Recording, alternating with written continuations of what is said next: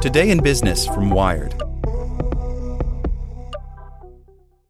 Say goodbye to your credit card rewards. Greedy corporate mega stores led by Walmart and Target are pushing for a law in Congress to take away your hard-earned cash back and travel points to line their pockets. The Durbin-Marshall credit card bill would enact harmful credit card routing mandates that would end credit card rewards as we know it. If you love your credit card rewards, tell your lawmakers, hands off my rewards. Tell them to oppose the Durbin-Marshall credit card bill.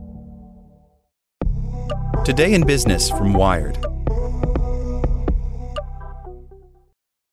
Uber squeezed Europe's taxi drivers. Now it wants to hire them. The ride-sharing giant is trying to end a years-long battle by offering EU cabbies aggressive financial incentives. By Morgan Meeker. Taxi drivers in Paris rioted back in 2015 to protest the presence of Uber in their city, burning tires, blocking roads, and attacking drivers they suspected of working for the company. Today, 7 years later, instead of fighting against the app, 500 taxi drivers in the French capital are logging on to earn extra money, according to Uber.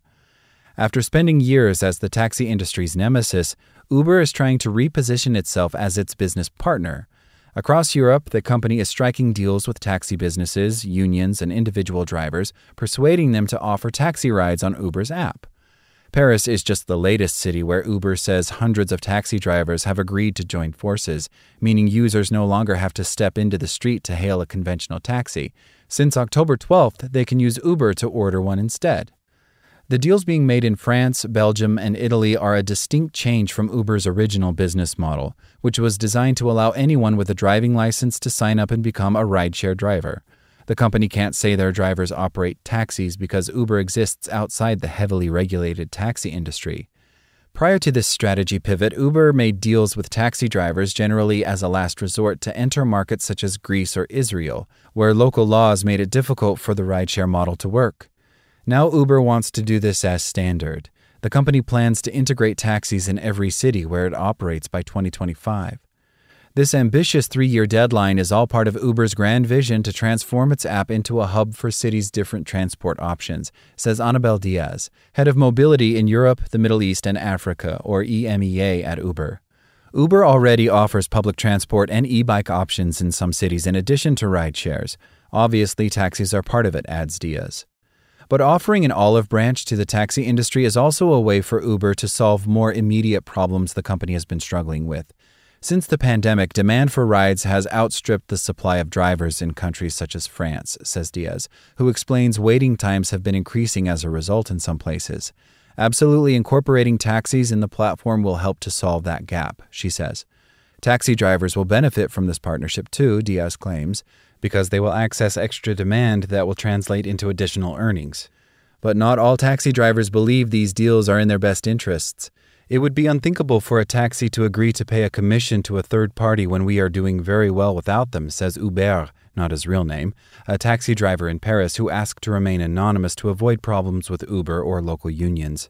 After spending 5 years as an Uber driver before retraining to drive taxis during the pandemic, Hubert does not believe that Uber would give him access to more customers. The clientele using Uber and taxis are completely different, he says. Uber is a low-cost service compared to taxis. Uber customers will not agree to pay more for a taxi knowing they have cheaper rides on the same app. His wages are also higher now that he drives taxis.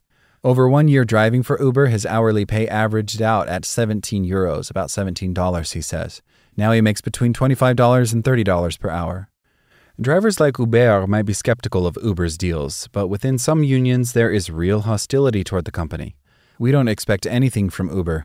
It is a predatory multinational that cares little about workers, little about customers, and tries to impose its rules by force on the states where it operates, says Karim Osnon, a former taxi driver and the secretary of labor union CGT Taxis.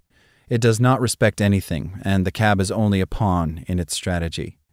Conditions on platforms like Uber are very unfavorable to drivers because their commissions are very high, he adds. But Uber is trying to overcome their suspicion by offering aggressive incentives to encourage taxi drivers in Paris to sign up. Today, there is no commission charged for cabs in Paris, says Osnon, who adds taxi drivers have been offered a €1,000 or $1,004 bonus to join the app. Uber declined to provide details about how long these incentives would remain in place. Incentives are a normal part of Uber's service when launching a new feature, says Diaz. We obviously incentivize drivers to get into the app, to try it out, and see the benefits it brings for them.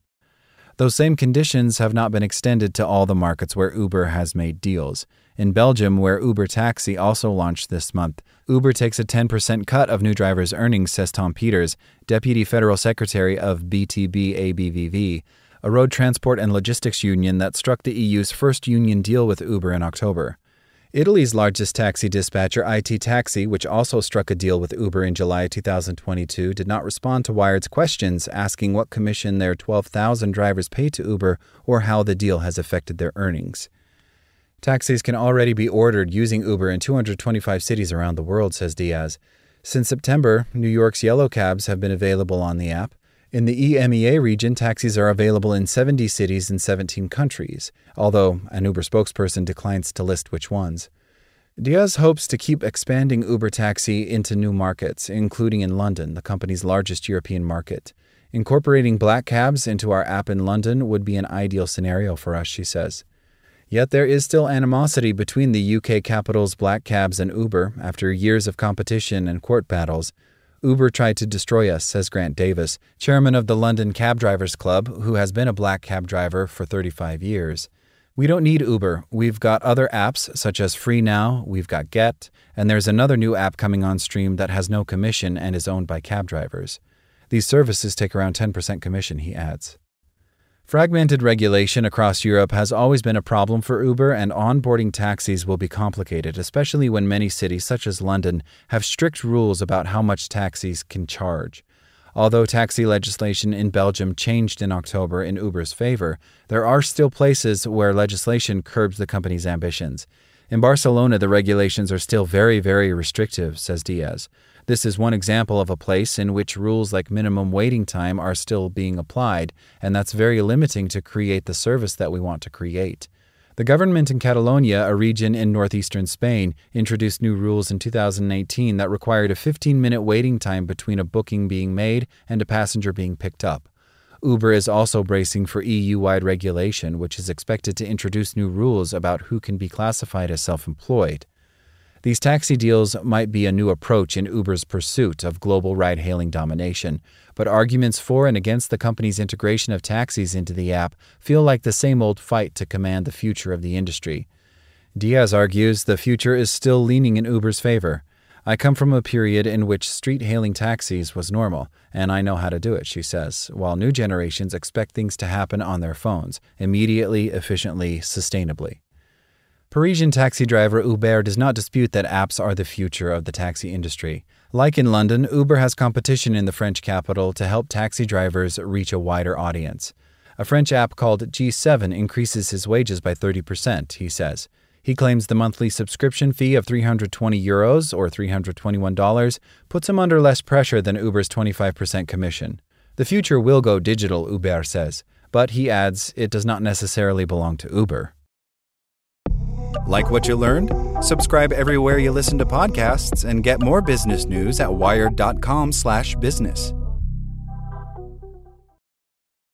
Say goodbye to your credit card rewards. Greedy corporate mega stores, led by Walmart and Target, are pushing for a law in Congress to take away your hard-earned cash back and travel points to line their pockets. The Durbin-Marshall credit card bill would enact harmful credit card routing mandates that would end credit card rewards as we know it. If you love your credit card rewards, tell your lawmakers, hands off my rewards. Tell them to oppose the Durbin-Marshall credit card bill.